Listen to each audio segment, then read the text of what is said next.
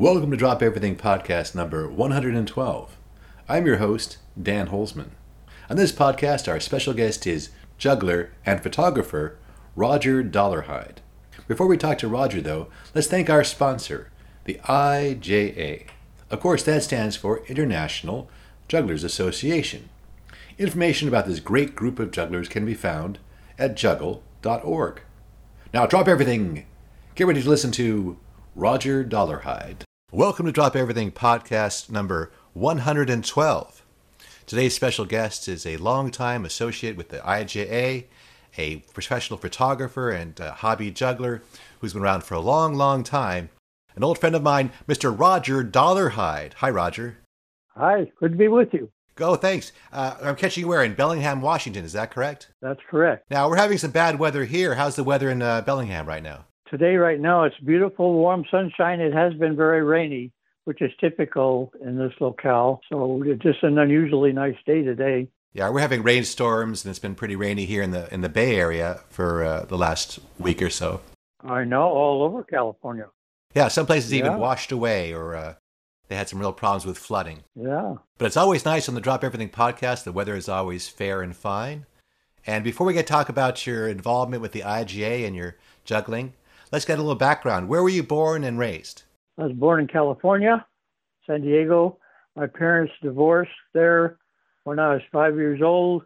My mother brought my sister, my younger sister, and me back to her hometown, Bellingham, Washington, where essentially I grew up and attended school and college. And then after college here in Bellingham, I live just 2 miles from my alma mater, Western Washington University. So this is my hometown, but I lived a lot of my life in other states when I went on for my career. Now, I'm always interested in history. So who was the first president you remember? Did you remember Roosevelt? I don't remember him, but I remember the day he died. I was 5 years old. That was August 12th, 1945. I was 7 years old. And I was playing in the backyard, and a sound car went by announcing his death. And that was the first time I became aware of what was going on in the outside world. And a sound car was just like a car with an amplifier on it that went through the neighborhood spreading news? Yeah. Oh. That was before, the internet or television, and radio was still extant, but this was an important major news break. So. And for your entertainment, did you grow up listening to radio shows? Absolutely, yeah. All the big. What were some of your favorites? Sky King, The Shadow, Mystery Stories, comedy, Amos and Andy, Burns and Allen. All the big radio shows that were on in the 40s and 50s. Now, of course, there were no jugglers on the radio, but there was one ventriloquist. Did you listen to Edgar Bergen? Oh, yeah.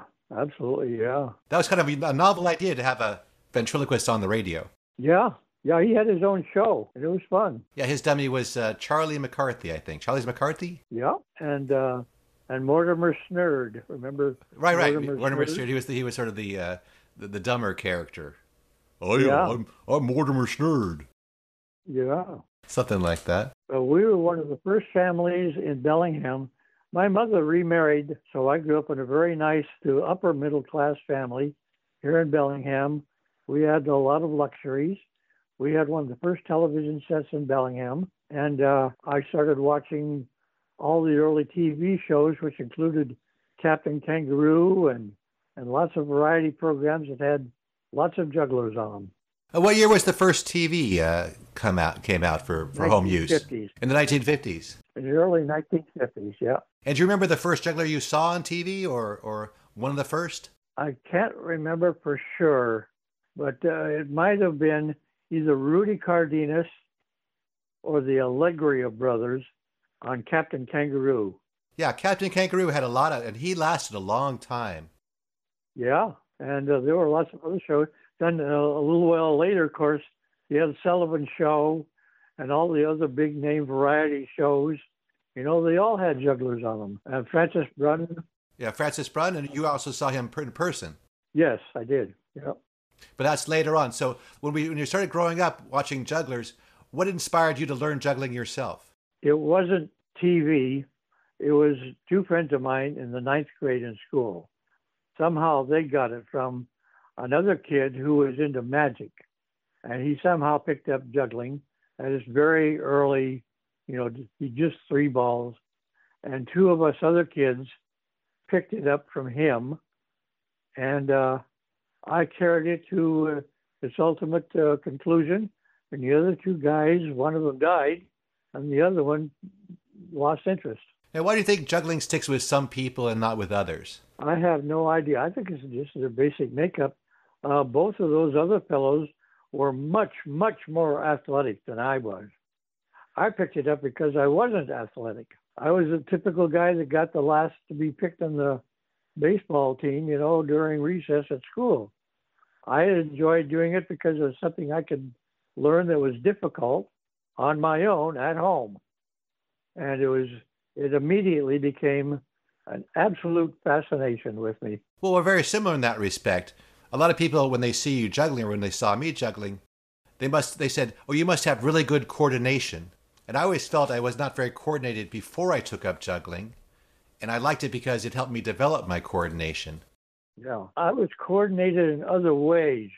And I have it in a very simple formula that I realized I followed. And that is the idea of aiming and shooting. My stepdad was a hunter, and I was very good at shooting. We went pheasant hunting every summer. He gave me BB guns and a pellet gun and a 22 and my own shotgun, and I was very good. And I was a slingshot. I threw knives. I threw spears.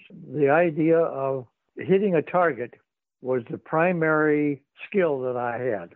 And were there any books in the library that you'd read or other resources besides these 2 kids?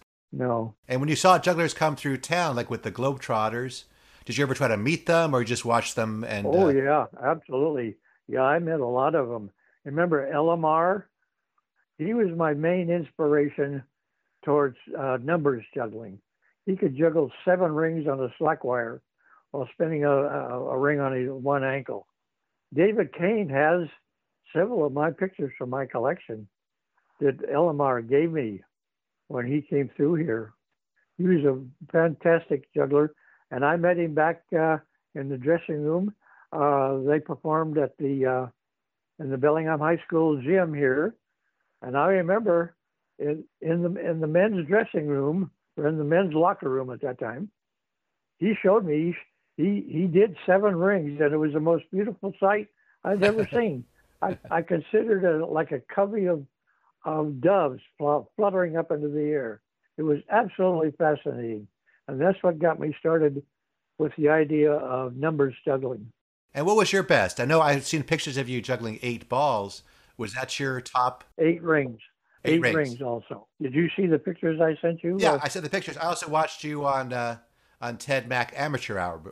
So I watched that video as well. That's available on YouTube. That was just a very, very brief, it wasn't even an act. It was more like a routine, I had exactly 1 minute and 31 seconds to do a routine. And they told me what to do. I brought all my stuff to the auditions. They picked out the things that they wanted me to do on the act and the show. Well, before we get to the TV appearance, when did you start actually doing some shows as a juggler? Very soon, when I was still in high school, and I was very bad, and I was very, very nervous. I entered a couple of talent shows when I was in high school, and I did terrible. In fact, the main talent show I did, I have no memory of it whatsoever. And another one I do remember, and it was just a disaster. What, nerves got the best of you? Oh, yeah, it was terrible. I still did a number of paid shows as my skills got better, but it turned out the stage fright was so overwhelming that I said, to hell with this. This is no fun at all, I prefer to juggle for my own amazement. And what kind of props were available? Did you use Harry Lynn clubs? No, I couldn't afford any of that stuff. I made my own initially. The first balls I ever did were pairs of socks rolled up real tight with rubber bands. And I juggled plastic dinner plates that I got at a dime store. And I literally cut up a broomstick into 3 pieces to learn to juggle sticks. And I used those things for, a couple of years. maybe a year or so, and then I had better rings made on the pattern of Harry Lynn stuff, and I bought a cheap set of rings and clubs from a juggler manufacturer at that time who put out real junk stuff. It was terrible, but that's what I started out with. And I think the main thing that held up my progress throughout my entire career was that I didn't have the benefit of bean bags. You guys today, the kids today, don't realize the huge, huge benefit they have of not having to chase balls all over the lot, when they're learning juggling tricks. I spent so much time chasing balls and overcoming their weight. I bought a set of mall balls through that magic store, and they were big and heavy, but I thought that's all that was available. They're the size of lacrosse balls. Yeah, I used to have a Harry Mull set. They came in a set with a little juggling book. Yep, that's what I used for many years. I learned with lacrosse balls. I think it taught me that it was important not to drop, and I think that's something that helped me throughout my whole career. Well, I did a lot. I did a lot more dropping than I did juggling. I'll tell you, and it held me back for years. I firmly believe that if I had been able to start out with bean bags rather than those heavy mall balls, I could have juggled 10 balls. Well, let me ask you a question. When you look about the juggling records, do you think there should be a distinction between juggling a ball like a hard ball versus a ball like a beanbag? Absolutely. Absolutely. Although the great jugglers, Ignatov or the guy with Circus Soleil, you can't do a big tame show with beanbags. You got to use balls. Of course, they were the greatest jugglers in the world, so they could do it. But it held me back for my entire juggling career. Do you think that juggling balls look better than juggling beanbags? Oh, absolutely. They look better. Yeah, I agree. I think so. Sure. Now, have you tried these new Russian balls? Or not that I don't know how new they are, but the balls that are half filled with a seed or a... I tried inserting BBs into tennis balls, but tennis balls are a little bit too big. What I eventually went to was golf balls, which are too small, but they have the right density. And I have small hands, so I could hold four balls easily, 4 golf balls in each hand. So that's actually what I learned 8 with, was golf balls. And did you do the fountain pattern or a multiplex? What was your go-to pattern with 8? I was never able to get past 5 using Cascade. I could do 7 a couple times around, but I never did 7 with confidence. I could do 8 better than I could do 7 golf balls because I could do the fountain better. Both alternating and unison throw fountains was my main way of juggling 8, 6 and 8. And did you do multiplex as well, where you threw up pairs of balls? No, I never went into that. I thought that was cheating. It is pretty amazing. In fact, that was a big brouhaha at one of the early uses of my competition because some jugglers wanted to do multiplex and call it the same as 7. They wanted to throw 2 at a time. I said, absolutely not. The main guy that tried to do that was not too happy. Well, I don't blame you. That's once again, that's sort of cheating in a way. It's not. I guess you are using the juggling and they're all in the air at some time, but be able to stop and catch more than one at a time sort of seems to me to be against the rules of competitive juggling. Yeah, and I'm pretty much of a purist, so I wrote the rules originally, pretty strict rules, and while I was running the competition for the first 10 years, I was pretty strict on who could do what with what. Let's talk about juggling get-togethers. Were there any kind of get-togethers when you were juggling as a kid? Any kind of festivals or? Absolutely not. What was the first year you got involved with the IJA? I started corresponding with lots of jugglers.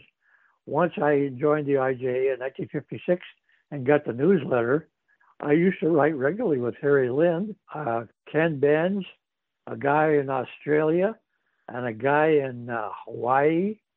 And I wrote letters to a lot of jugglers over the years. But the very first convention I ever saw was the one that I myself organized in 1968 in California, just not a few miles from you. because the 1968 convention at that time had been canceled due to a lack of registrations. And I went back east and talked with the powers that be at that time, and I got permission to sanction an official IJA 1968 convention, and it was held in the backyard of juggling friends of mine.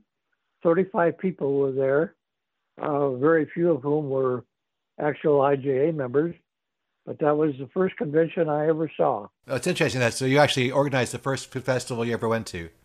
That's pretty impressive. And the next one was 69 in Los Angeles, and that was the first time that my competition rules were inaugurated. And it's been a huge success ever since. This is 68, 69, but you did the Ted Mack Amateur Hour in 1962. Correct. How long did you have a professional career? Was it pretty short-lived, or was the Ted Mack kind of the highlight of it? It was spread out over a number of years. Someone would ask me to do a show, and I would do it.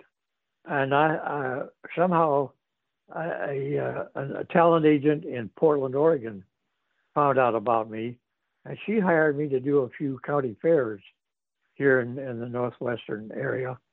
And I did those, and it was just a terrible disaster. I did so poorly, I was ashamed of myself. So after that, I pretty much stopped doing shows. Do you think because was it mostly the nerves again, or were there other reasons that you didn't like performing? Yeah, it was stage fright. It was terrible. Well, I did one county fair, not too far from it, the Skagit County Fair, which is a major local county fair. And they had a big stage and a grandstand and everything. And there was a hypnotist on the show. And he tried to hypnotize me to calm me down, and he couldn't do it. I was just an absolute nervous wreck. And how long of a show did they want in those days? Did they want an actual 20 or 30-minute performance? Oh, no. It was like 5 to 7 minutes, I think, as I recall. Yeah, because now at the fairs, it's a bit longer. Yeah. I would do a quick 3, 4, 5 ball routine and a ring routine and a 3 and 4 club routine. Then I'd do some ball spinning and some plate spinning. Then I'd get on the unicycle and juggle 3 clubs or 3 tennis rackets on the unicycle to finish, just like I did on the Ted Mack Amateur Hour. And I just dropped stuff all over the place. Yeah, it's tough. It's tough, especially when you're not doing comedy. Did you ever talk on stage, or was this always to music? I tried talking a couple of times, and that didn't work out either. I wasn't a good talker. I was hired to do a nightclub show, one of the very few times I ever did an actual nightclub show. And it was a disaster. They wanted me to be the MC also. And I had nothing, I couldn't figure out anything to say. And I was on with a stripper, and they kept, hooting and hollering at me, bring on the stripper, bring on the stripper. But you did go into teaching as a profession. Yes. Were you more comfortable in front of the classroom and talking to the students? Yes. Yeah, I was, because I was confident in my material. I'd gone to 4 years of college. I don't call myself a true intellectual, but I'm a semi-intellectual. I like knowledge, and I like subject matter, science and math and related subjects. And and I enjoyed the public speaking aspect. I've had opportunities to get up in front of audiences and do public speaking, and I enjoy that. I always look forward to doing that, just like I look forward to this current interview. I had no qualms whatsoever about doing this interview. Oh, good. Well, good. I'm glad, because you've listened to a lot of my interviews in the past, and I know you sometimes will write me emails and comment on them, and I really appreciate that. Yeah. You also were an accomplished unicyclist. When did you start unicycling? The same time as I did juggling. One of the kids had already gotten a unicycle. There was a bicycle shop here in town, which made unicycles, because there's an annual spring festival here in Bellingham, and they put on a big parade every year. They don't do it as much anymore, but back in those days, in the 1950s, they put on a big parade, and the bicycle shop made unicycles and other weird contraptions like bicycles made out of bedsteads, and other weird contraptions to advertise their store in the parade. And so these other kids and I learned to ride unicycles to be in these parades. And we rode all over the place. We rode in the Seattle Seafair parades. We rode in the Pacific National Exhibition parades up in Vancouver, Canada. And I did that for quite a few years. You started taking photos of the other jugglers who performed at the World's Fair. I did. They were performing in shows that were on at the World's Fair, including Francis Brunn, a great juggler that probably nobody's ever heard of named Bobby Smith. I don't really remember too many others. But yeah, I took pictures. I had a summer off. See, I was a school teacher. Oh, okay. So I went to the fair a number of times with my camera, and which I had bought specifically for taking pictures at the World's Fair. It was just a junky Argus C3 camera, if you remember that. This is the worst piece of junk ever produced for a 35 millimeter camera. But I bought it used at the downtown camera store. The World's Fair also had a photo contest, and I entered the contest, and I won a small, very small prize. I won a tripod for one of the categories, and that set me on my way. I'll tell you, I was off and running after that, not just taking pictures of jugglers, but for anything I could find. I had no idea how visually oriented I really was until I bought that camera and started just going all over the country taking pictures of anything. You went to the World's Fair purely as a spectator, just to take pictures of the jugglers and not to perform. Correct. I went there not just to see the jugglers, but to see the World's Fair. It was a marvelous spectacle. It was, even Elvis Presley made a movie at the Seattle World's Fair. It was a big, big thing here. And, they got the Space Needle was built for the World's Fair. It was a marvelous thing. Yeah, I did some research on the World's Fair because, of course, I've heard of them. And I always wondered how come it still doesn't go on, or at least doesn't go on in the United States. The last one in the U.S. was 1984. So it's been quite a while since we had a World's Fair. Yeah, well, television sort of put the kibosh on that, as well as lots of other forms of entertainment. Do you think photography has something to do with this idea of aiming? Like you said, you like to shoot. Absolutely. Absolutely. Yes. That is a culmination of my talent, and I do have a talent for aiming and shooting. First, it was throwing knives and spears and slingshots and shooting guns, and then it was taking pictures. And juggling too. Yeah, it seems like a natural progression. Yeah. Now, when you saw a juggler like Francis Brunn and you took photos, were you trying to capture particular moments, or were you just take a bunch of them? Or are you looking for certain things that when they performed to take that perfect shot?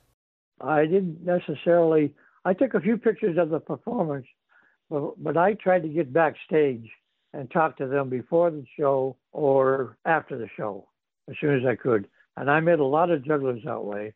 And Francis Brunn was one of the first. He performed not only in a show at the World's Fair, but he performed in another water show in Seattle just a few weeks before the World's Fair opened. And my wife and I went to that show, and the only camera I brought was her camera, which is just a little plastic brownie camera. You might remember those. Just a very simple snapshot Kodak brownie camera. And I got backstage. Somehow I was able to talk my way backstage after the show, not before. And he was very nice. He was a wonderful guy. And he let me take pictures of him doing tricks. He did a number of tricks. He didn't do his whole act. Sure. But he did a number of his tricks strictly for Kay and I, my wife, in the area behind the stage. And he was a wonderful guy. And then I met him again when he was at the World's Fair. And then I met him again a couple of other occasions when he was performing with the Harlem Globetrotters. That's nice to know how accommodating he was and how much time he took with you just as a fellow juggler. Yeah. And I met many, many jugglers that same way. Come to think of it, I think one of the first juggler I ever met, I remember now, his name was Alfonso Loyal Rapensky, and he came from a very famous European equestrian family. And he was a broken down old man who did a juggling act, which was quite good, considering how old and decrepit he was. I have one picture of him that I took. I wasn't even good at taking pictures of performances at that time, but I got a picture, a really nice color slide of him. I graduated to color slides by that time, and I still have that photo, but he's not juggling. He's holding one of these horses. Back in those days, of course, this might seem like a stupid question. Obviously, did you develop your own film, or how did you get your photos developed? Color. It was all color. But did you do it like in a dark room, or did you have to send them away somewhere? No, I didn't. I've never developed a color image in my life. I would take handfuls of slides. The day I bought that cheap camera, even before I got to the World's Fair with it, I went out in Seattle. They were building the I-5 freeway at that time, right through the middle of downtown Seattle. And the very first pictures I ever took with a 35 millimeter camera was pictures of construction of I-5 in downtown Seattle. And I was burning up film like crazy. And I would take hands full of film back down to the camera store to be sent out for processing. And I spent thousands and thousands of dollars over my life shooting 35 millimeter slides. Yeah, people nowadays, it's totally different with the digital cameras and the ability to take a photo and then send it to somebody or post it. There's no comparison. Absolutely no comparison. So much easier nowadays. I never got a darkroom. I never did darkroom work until years later. I took a course in darkroom work when I was living in the Bay Area a few years after the World's Fair. And I took a darkroom course for the San Francisco Photography Club. Had darkrooms that you could rent and take courses for. And then when I went into business myself in 1975, I had to have my own darkroom because most of my assignments were in black and white, and I couldn't afford to have processing done then. So I built my own darkroom. And so I have it in my notes that you moved to the Bay Area in 1965. And what was the juggling scene like in the Bay Area at that time? Fantastic. That's why I moved down there. Homer Stack was the center of attention in the Bay Area. You remember, did you ever meet Homer Stack? No, but he was a very well-known name. I came here a little bit after his time, but everybody talked about Homer Stack. Absolutely. Well, that's the reason. See, my wife divorced me. We were only married 3 years. And she decided, well, it was complicated. I'm not going to go into why we divorced. But my wife divorced me. I continued teaching in Seattle for another year. And then I decided I wanted to move to the Bay Area to be with all the juggling down there. Because there was nothing happening here in Bellingham or in Seattle for that matter. So I got a teaching job in the Bay Area. Went down there on my spring break one year in 1965. Got a teaching job right away because they were looking for exactly what I was doing with a science and math teacher. I happened to walk in on a board meeting, a school board meeting, that was looking for an 8th grade science and math teacher. Perfect. And that's exactly what I was. Great. And I got up there. They asked me up to the interview. And it was the best public speaking gig I ever did in my life. I walked in the door and I said to myself, it's showtime, baby. And I aced that interview perfectly. And they gave me the job on the spot, pending consideration of my school transcripts, which I had to send them. And they approved those and sent me a contract when I was still back in Seattle. And I moved to Bay Area at the end of the school year. I had taught 5 years in Seattle. What other jugglers do you remember in the Bay Area at that time, in addition to Homer Stack? Oh, my God. There were so many. They were coming through in droves. Bobby May was a very good friend of Homer's. And Ron Hannon and Jess Monefelt. Well, before you move on, did you spend any time with Bobby May? Did you get to meet him? No, I would be there when Bobby May was visiting. And Homer would have dinner with a few of us, and I was oftentimes invited. And I have lovely pictures that I took, camera on tripod, of our dinners.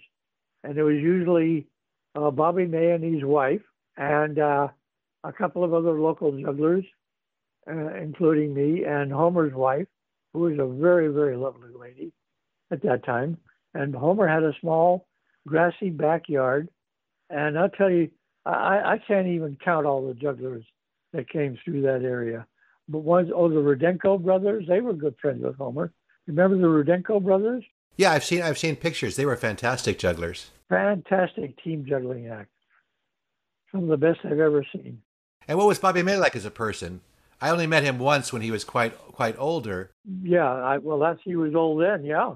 Yeah. He was an old man. He wasn't performing anymore. Very sweet. Oh, he wasn't performing anymore. Yeah, he was an old man. Oh, I see. Yeah, I remember I said one thing to Bobby May. I was at the juggling festival in I think it was Cleveland, where I believe he lived, and Kit Summers was there, and he was walking with Bobby May, and they walked by me, and Kit said, "Oh, this is Dan Holzman. He's a really good 3-ball juggler." And Bobby May looked at me and said, "Which way's the cafeteria?" And I pointed it out, and that was it. That was my one interaction with Bobby May. Bobby May did come to the Youngstown IJA convention, where he met the very young Anthony Gatto. I don't know if you remember that. I remember the picture. Was that one of your pictures of the two of them meeting? That was my picture. Yep. That's a very famous picture in my memory. I was the official IJA photographer at that time, and I got the great picture of Bobby May with Anthony Gatto when Anthony was like 10 years old or so. Yeah, he's kind of leaning down to him, and Anthony's just a little boy. That's exactly it. And Bobby May is quite old at that time, and it's kind of a touching photo. It's poignant. It is. And it was in the IJA newsletter at the time. And I took that picture. Because you left teaching and you became a professional photographer. Why did you leave teaching? There's a lot between teaching and being a professional photographer. I quit teaching because I decided that I did not want to spend my career babysitting obnoxious 8th graders. Okay. I decided to try retail management, and I signed up with the Thrifty Drugstore chain there in California. They were regularly hiring store manager material, Yeah. They had stores all over the West Coast at that time. And so they were always hiring management trainees. And so I went through their 9-month on-the-job management training program. And then I ended up being an assistant manager at a couple of stores, Redwood City, and then, like I mentioned to you earlier, at the Antioch store. And it turned out that I hated that also, because as an assistant manager, my job was to catch shoplifters. I had my own area of the store that I had to do the merchandising for, and you had to wait on obnoxious customers. And that was just as bad as teaching 8th graders. So I was with the Thrifty for only, I think, less than 3 years, 2 or 3 years. And I quit that and went to an employment agency to find something better. And the employment agency hired me to be an employment counselor. Oh, that's nice. Yeah, you must do well in interviews. That's good. I aced that interview just like I aced all my other job interviews, or most of them. And unfortunately, I had very, very bad luck. The first few guys that I got very good jobs for, they were all fired. Like there were 3 of them in a row that never lasted in their jobs. And I became so depressed. And it was basically a sales job, and you were working on commission, Right. If the people that you got jobs for didn't make money, I didn't make money. Oh, okay. And so my supervisor at the employment agency got me an interview with the Hartford Insurance Group, which had a major office on California Street in San Francisco. I went in there and interviewed them, and I aced the interview again. They had another management training program that they were running for several different areas of the company. And I passed 3 very serious interviews because this was no Mickey Mouse outfit. They hired only highly qualified, not people necessarily with insurance backgrounds, but people with just a good, solid background education, which I had, and I had a number of years of other work experience. And I aced those interviews, and they hired me. And I worked for the Hartford Insurance Group for a total of 7.5 years after that, eventually ending up being transferred to a very nice job in the home office in Hartford, Connecticut. After working in a couple of their regional offices, the first one was in Santa Ana, California, and the second one was in St. Louis, Missouri. And then I got transferred to the home office. So you went from teaching to Thrifties, which had great ice cream, as according I remember. I knew them because they had 5-cent ice cream cones. Yep. And then insurance, and then finally photography. How'd you go from insurance to photography as a professional? Well, I was doing photography all those years, starting with the World's Fair. I had never stopped taking pictures, except briefly when I was really involved in my new jobs.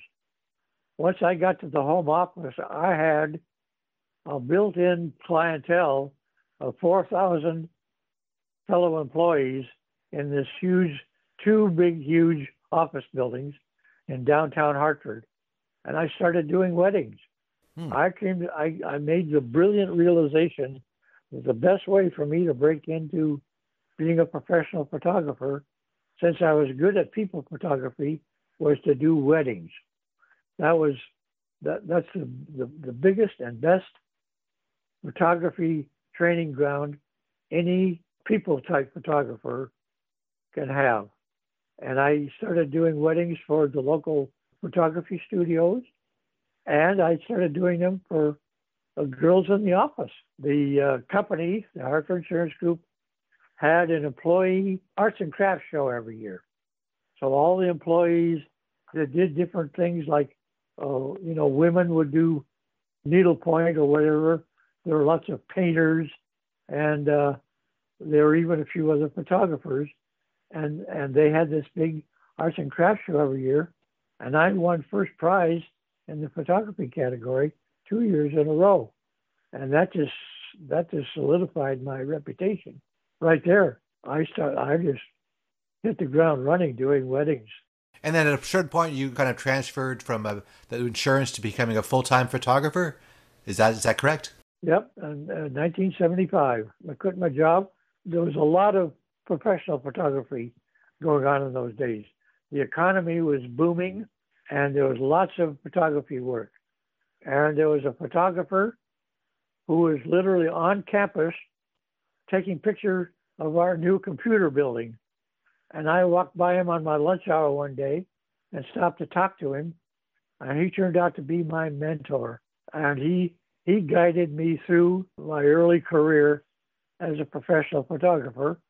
Not only was he doing freelance photography work himself, but he taught a course in commercial photography at the local community college at that time, which I took. And then he was also the head of the photography department, not at the Hartford, but the Aetna Insurance Company, which is right down the street from the home office of the Hartford. And he would hire me. I was good enough that he actually hired me to do professional jobs for him for the Aetna. And the Hartford maintained me as one of their main photographers, even though they had their own photography department too, because I was a natural. It just turned out to be a perfect thing for me. So I started doing work for all the insurance companies in town. The Hartford, the Aetna, the Travelers, Connecticut Mutual, the Hartford Steam Boiler Insurance Company. I just hit the ground running. One day I realized I was very unhappy doing the work I was doing for the insurance company, and I just up and quit one day. I gave them notice, and they knew I was unhappy there. Even my boss hired me to do his daughter's wedding. That's the high opinion they had of me, but he knew that I was not happy working in that department, and so he let me go with no complaint. Built my own dark room in my apartment. I had a few $1,000s saved up. There was no looking back. Would you say photography was your calling then? That was your thing? Absolutely. And how did you become the official photographer of the IGA? And did you contribute to the magazine when we had our magazine? Absolutely. The very first convention I went to was the 1969 convention in Los Angeles. Hmm. And the official photographer for the IJA at that time was an old man who was a professional printer. And he took all the pictures from the beginning of the IJA. And I can never remember the poor guy's name. He was a very sweet old man, but he was retiring. And he literally turned the job over to me. And he said, I don't want to do this anymore. I've seen your pictures. You do a wonderful job. You can have the job. And I wasn't even elected to it. He just turned the job over to me. And that was in 1969 in Los Angeles. I was the official photographer for 10 years after that. And then I quit. We have had a long involvement with the IHA. You even were good friends with some of the founders, like Art Jennings. Can you tell us a little bit about Art Jennings? Art Jennings, when I was still living in Seattle, teaching school, Art Jennings was doing school assemblies. And he came through my hometown area, and I came up on a weekend to meet him, and I traveled around with him for several days. I don't remember how I got the time off. Maybe I'm kind of blank on the time element there, but I spent several days with him, traveling around with him. I drove my own car, but he had that big pink Cadillac. He and his wife Carol drove around, pulling an Airstream trailer. You're probably familiar with that. And we became just wonderful friends. He was the sweetest guy you would ever want to meet. Did you ever meet Art Jennings? Oh, yeah, many times. He was also a very good artist, so you had that in common because he was a good painter. Yeah, absolutely. He was a graphic designer, too, also. He designed the IJA logo. Oh, did he? That's interesting. He designed ships. Designed what? Chips? Ships. Ships. Metal ships. I remember he showed me a model once. I don't know how, but I think he designed the interiors of metal warships, if I remember correctly. But he was a very, very talented man and just a wonderful, wonderful guy. I only saw him perform once, but he mostly did like a kind of a tramp clown act. Is that correct? Yes, Happy Days it was called. Full tramp outfit, yeah. You remember he started like on a park bench? Yep, Juggling 3 Club, yep. But when I was with him, he would travel around to the local schools, which were booked ahead of time, of course, and he would do as many as 4 shows in one day. He would take off his makeup between shows, in some cases, and then have to quickly put it back on again when he got to the next school. I don't remember why he did that, but there was some reason that he had to do it. Maybe he was too sweaty or something at the end of a show. I don't remember. But I followed him around for a few days, so I got to see his act a number of times. Well, that must have been fun. Yeah, he was a character. I enjoyed his company. Yeah. Yeah, that was one of the most enjoyable experiences of my juggling career. But I had many, many others. I spent much time with, like I said, Homer Stack. I had many, many good opportunities to meet many, many jugglers. Getting back to the Bay Area, there were lots of circuses coming through at that time, and Ken Benj and his wife, Carol, were working on a small circus. And I went to visit him once, and Ken Benj talked up the circus owner, John Strong. Remember John Strong Circus? John Strong Circus, yep. Yeah. He talked me up to John Strong, and John Strong wanted to hire me to go on the show with Ken Benj. And I said, no, thanks. By that time, I was through performing. Yeah, I met Ken Benj quite a few times, too. He was a great guy. Well, Ken Benj was the inspiration for my deciding to write a juggling competition. Okay. We were at a juggling get-together at the home of Danny Reese in Los Angeles. He used to put on an annual summer get-together in his big yard in Los Angeles called a Juggle-In. Do you remember those? I remember the name Danny Reese, but I never attended a Juggle-In. No. Well, he was a professional juggler. He was sort of a knockabout comedy juggling act, but he put on this thing at his home. His wife cooked food, and jugglers came from all around the area, Southern and Central California, to attend these get-togethers. And I sent you the picture of Bill Talent and I juggling the 5 balls together. That picture was taken at one of Danny Reese's get-together, the same one which stood and watched Ken Benz juggle. And that's what we would do. One guy would do a little routine, would show off his favorite tricks, and people would stand around and watch. And I said, there ought to be a greater opportunity for people to see jugglers like this, not necessarily in a show, where they have to pay a stage show, but people ought to be able to come from the local area and see jugglers compete with each other.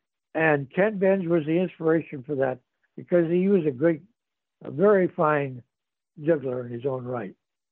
And that's what inspired me. And I sat down at Danny Reese's kitchen table that very afternoon, along with Danny and a friend of his who was an accomplished springboard diver. So he was a very highly skilled springboard diver. And they have competitions, They have rules that they have to follow to do their diving. So the three of us knocked out this set of rules. And later on, I went back home, wrote the rules out in more detail, and added all my ideas and printed them up and brought them to the 1968 convention. I wrote them in 68. We didn't do them. This was after the convention I had in 68, I believe. But I presented the rules at the 69 convention that was held in a hotel in Los Angeles. And everybody said, hey, yeah, that's an interesting idea. And they were a big success from day one. Yeah, that's a good piece of history that the first IGA convention competitions were 1969, and you were the one who wrote up the rules. Correct. You broke things into different categories, right? Different prop categories? Yes. There was pretty extensive rules. But there was ball juggling, there was club juggling, and then there was auxiliary equipment juggling, where you could juggle on a unicycle or a rolling globe or a rollabola, whatever you want. And I think there was a ball spinning category also. And then there was a numbers juggling, where people were in a numbers juggling, competed. And I think people were starting out with 6 balls or 6 rings at that time. And the guy that won most of the prizes the first year was George Zilak, whose stage name was Foodie, who happened to be appearing in L.A. with the Ringling Brothers Circus at that time. And he came to the 69 convention, and he wiped everybody out, of course, because he was a highly skilled professional numbers juggler. So he won most of the prizes the first year. Yeah, I'm proud to say he's a friend of mine on Facebook. He's still alive and still really? Doing well. Yeah, Foodie. Where is he? I'm not sure, but I see pictures of him. He looks great, and I'm really proud that he's a friend on Facebook. I don't really converse with him, but whenever his name comes up, and also when you mentioned Bill Talent, that's another person that was very important to me, because I remember I had a picture of him. I had never seen him juggle, but I remember seeing pictures, and I just remember being very taken with that name, Bill Talent. He was very popular in the 1940s and 50s at the end of the vaudeville era. It was the beginning of television. He was mainly a club juggler, a club act, I believe, at that time. Did you do a trick where he threw an egg up and caught it on a plate, though? Oh, yeah. Yeah. I guess that was maybe more of a common trick, but there was like a series of photographs showing him throwing the egg up and catching it unbroken on the plate. And that always impressed me. Yeah. Well, that's not a hard trick. I know, but at the time when I was coming up, I thought that was an impressive stunt.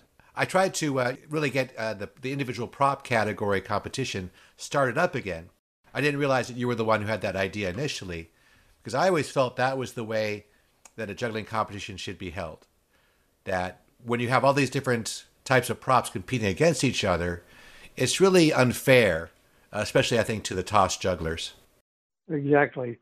My original concept was as a sport competition, strictly sport, just exactly what the World Juggling Federation ended up doing a few years later. However, I want to state categorically, for the record right now, I am perfectly happy with the way the competition has evolved. Perfectly happy with it. I think it's better than the World Juggling Federation as a spectator entertainment and competition. It appeals to far more people than the Federation ever will.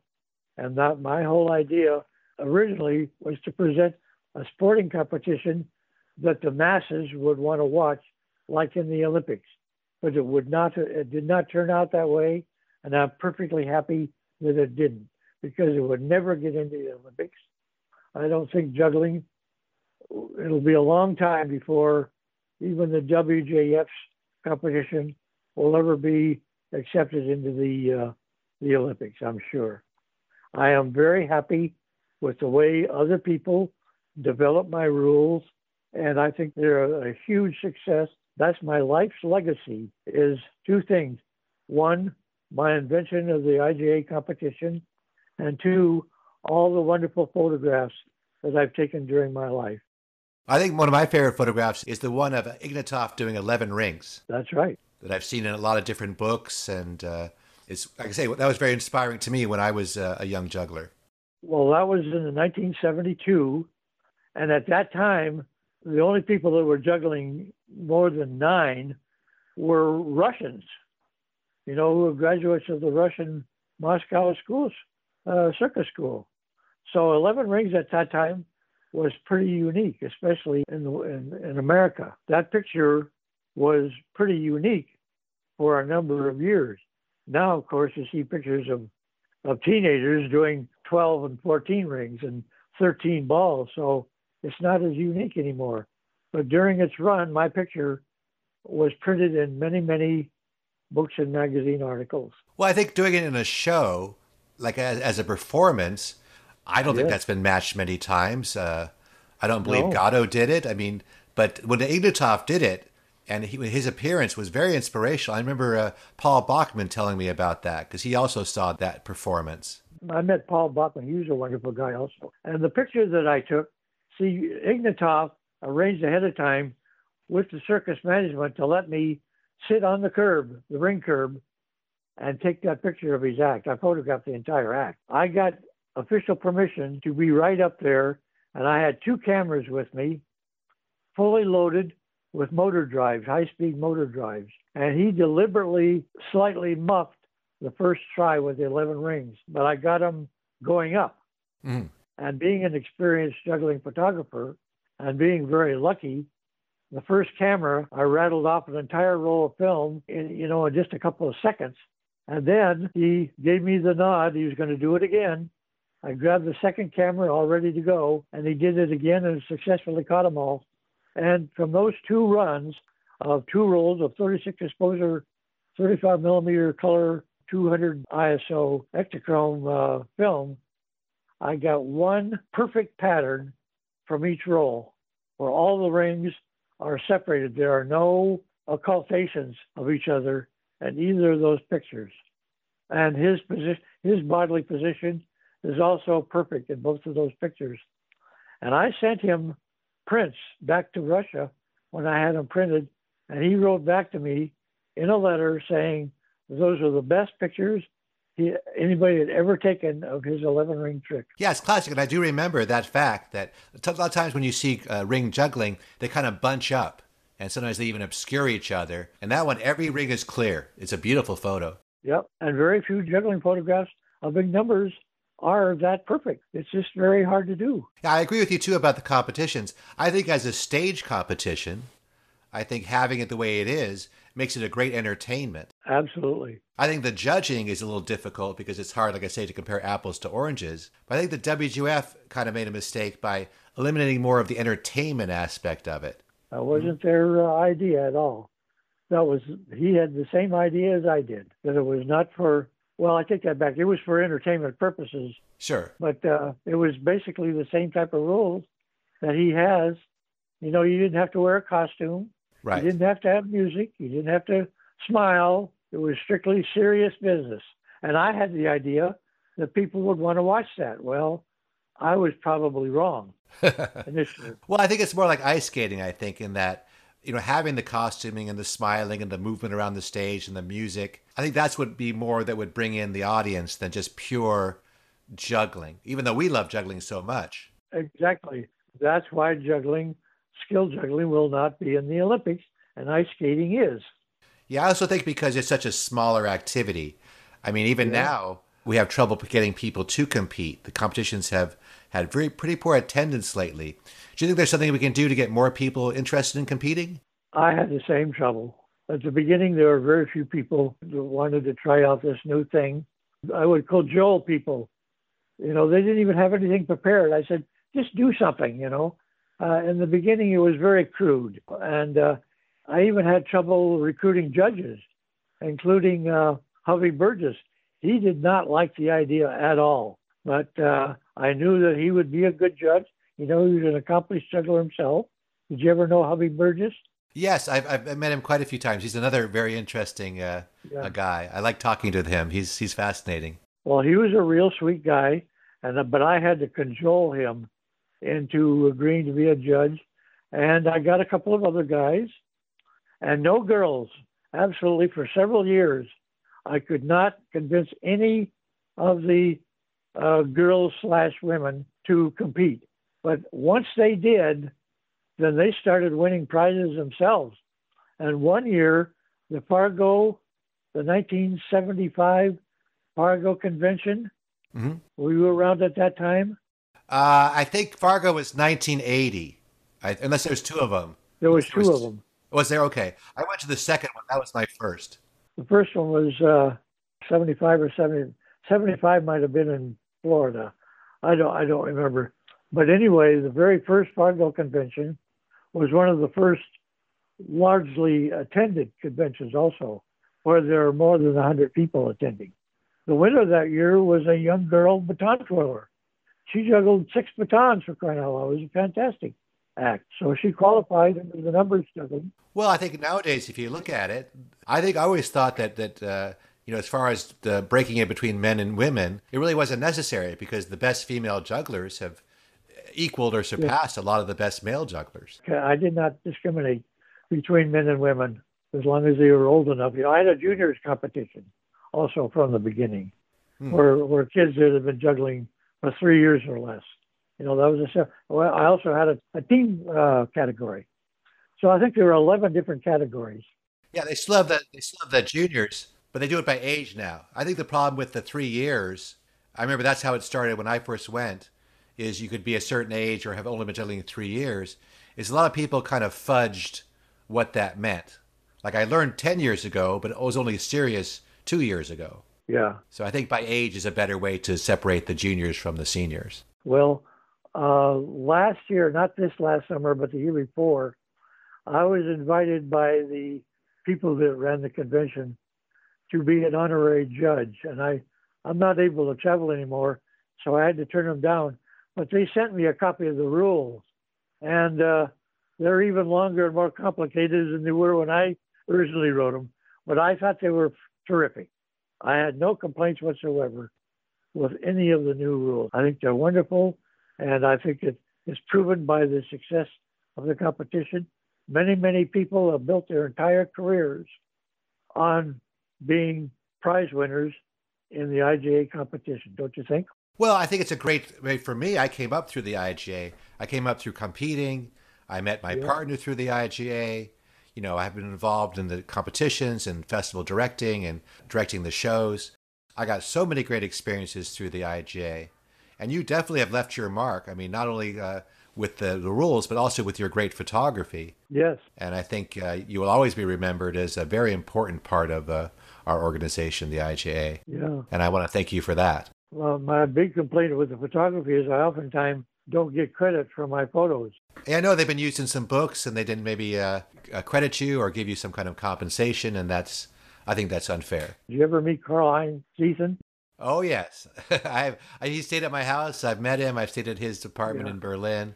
He's a very interesting character. He stayed at my house for a few days once, too. And the books are wonderful, I have no complaint about the quality of the books, but I don't think I ever got any credit for any of the pictures of mine that are in there, which are several.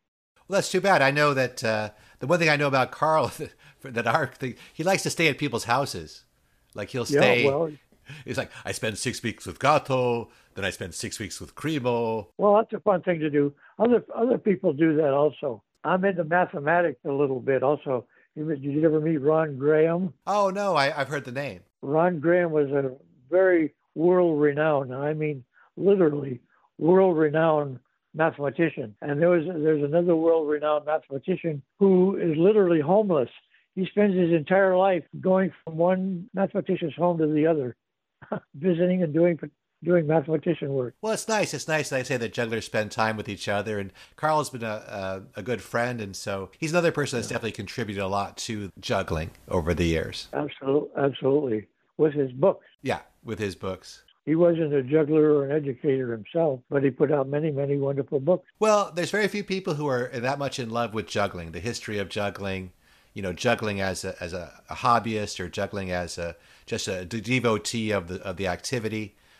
So the people we have in our community that maybe they're not great jugglers themselves, but who love juggling that much and support it, I think we need to appreciate and thank Sure. with their involvement with juggling as well. It's always a struggle to keep the interest up. The IJ has gone through ups and downs over the years, which is how I got started at one of the worst downs ever when the convention was canceled in 1968, and I took over, and that was the beginning of my serious involvement, and eventually named as an honorary life member, along with only 7 other people in the history of the organization. That's what got me started, was at the worst downturn ever, but there have been other downturns also. Well, it's nice I'm able to have you on the podcast. That's interesting, again, that you're one of the only 8 or 7 or 8 life members. That's quite an accomplishment as well. The reason they stopped naming life members and honorary, not life members, but honorary life members, is that they started paying people instead. See, that was all in thanks for many years of hard volunteer labor. See, I never got paid a penny for any of the work I did, ever. I was a championships director. I was a photographer. I was a newsletter editor for 3 years. I organized 3 annual conventions. So all of that added up to a lot of work. And I never got a penny for it, and neither did a lot of other people. And so they started paying people to do, once things really got into a business aspect. And so the whole process of naming honorary members stopped. Well, I hope this podcast will give you more credit and give you some appreciation for all that you contributed to the IGA. And now you're living in Bellingham, and now you're retired. When did you retire from photography, and what are you doing now? My photography business went belly up in 1975 due to a severe economic recession in the area, and I literally lost all my clients, and I went broke.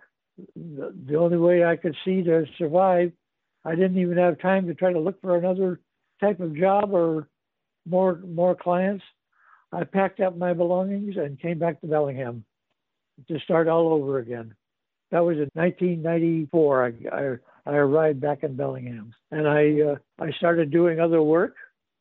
I ended up driving a yellow cab here in Bellingham for 7.5 years, and then I had a heart attack in 2003, and that's when I quit working completely. And now, if people want to contact you, would you be interested in having other jugglers contact you, young jugglers? Is there a way for them to get in touch with you? Email. Just give them my email address. That's all they have to do. Okay. And you'd be interested in corresponding with young jugglers who want to know more about you? If they want, yeah. Yeah, I do a lot of emailing. That's my biggest. I spend most time either watching TV or emailing friends. Yeah, I'll be happy to hear from anybody. I've emailed lots of people over the years. And let's end our podcast with a couple of mottos you have. I know that one of your mottos is, or I think the motto I read about was, be prepared and have fun and see how long it lasts. Is that what you live by? Yeah. The greatest book I ever read was Robinson Crusoe by Daniel Defoe. Self-reliance. Be prepared for life, what that comes to you, and be an individualist. That's exactly my main life's motto. Well, thanks for sharing your time here with our listeners at the Drop Everything podcast. I'm glad we had a chance to catch up. I'm glad we got a chance to talk about your creation of the IGA competitions and all the great photography you had for the IGA and your involvement with this organization for so many years. And I'm glad they appreciated you with an honorary life membership. And thank you so much, Roger Dollarhide, for being a guest on the Drop Everything podcast. Thanks, Roger. Great to be with you. Bye-bye. I hope you enjoyed Drop Everything podcast number 112 with special guest Roger Dollarhide. If you want to correspond with Roger, you can email him at rogerdollarhide@comcast.net. That's ROGERDOLLARHIDE. All right, now go out there, drop everything, except when you're juggling.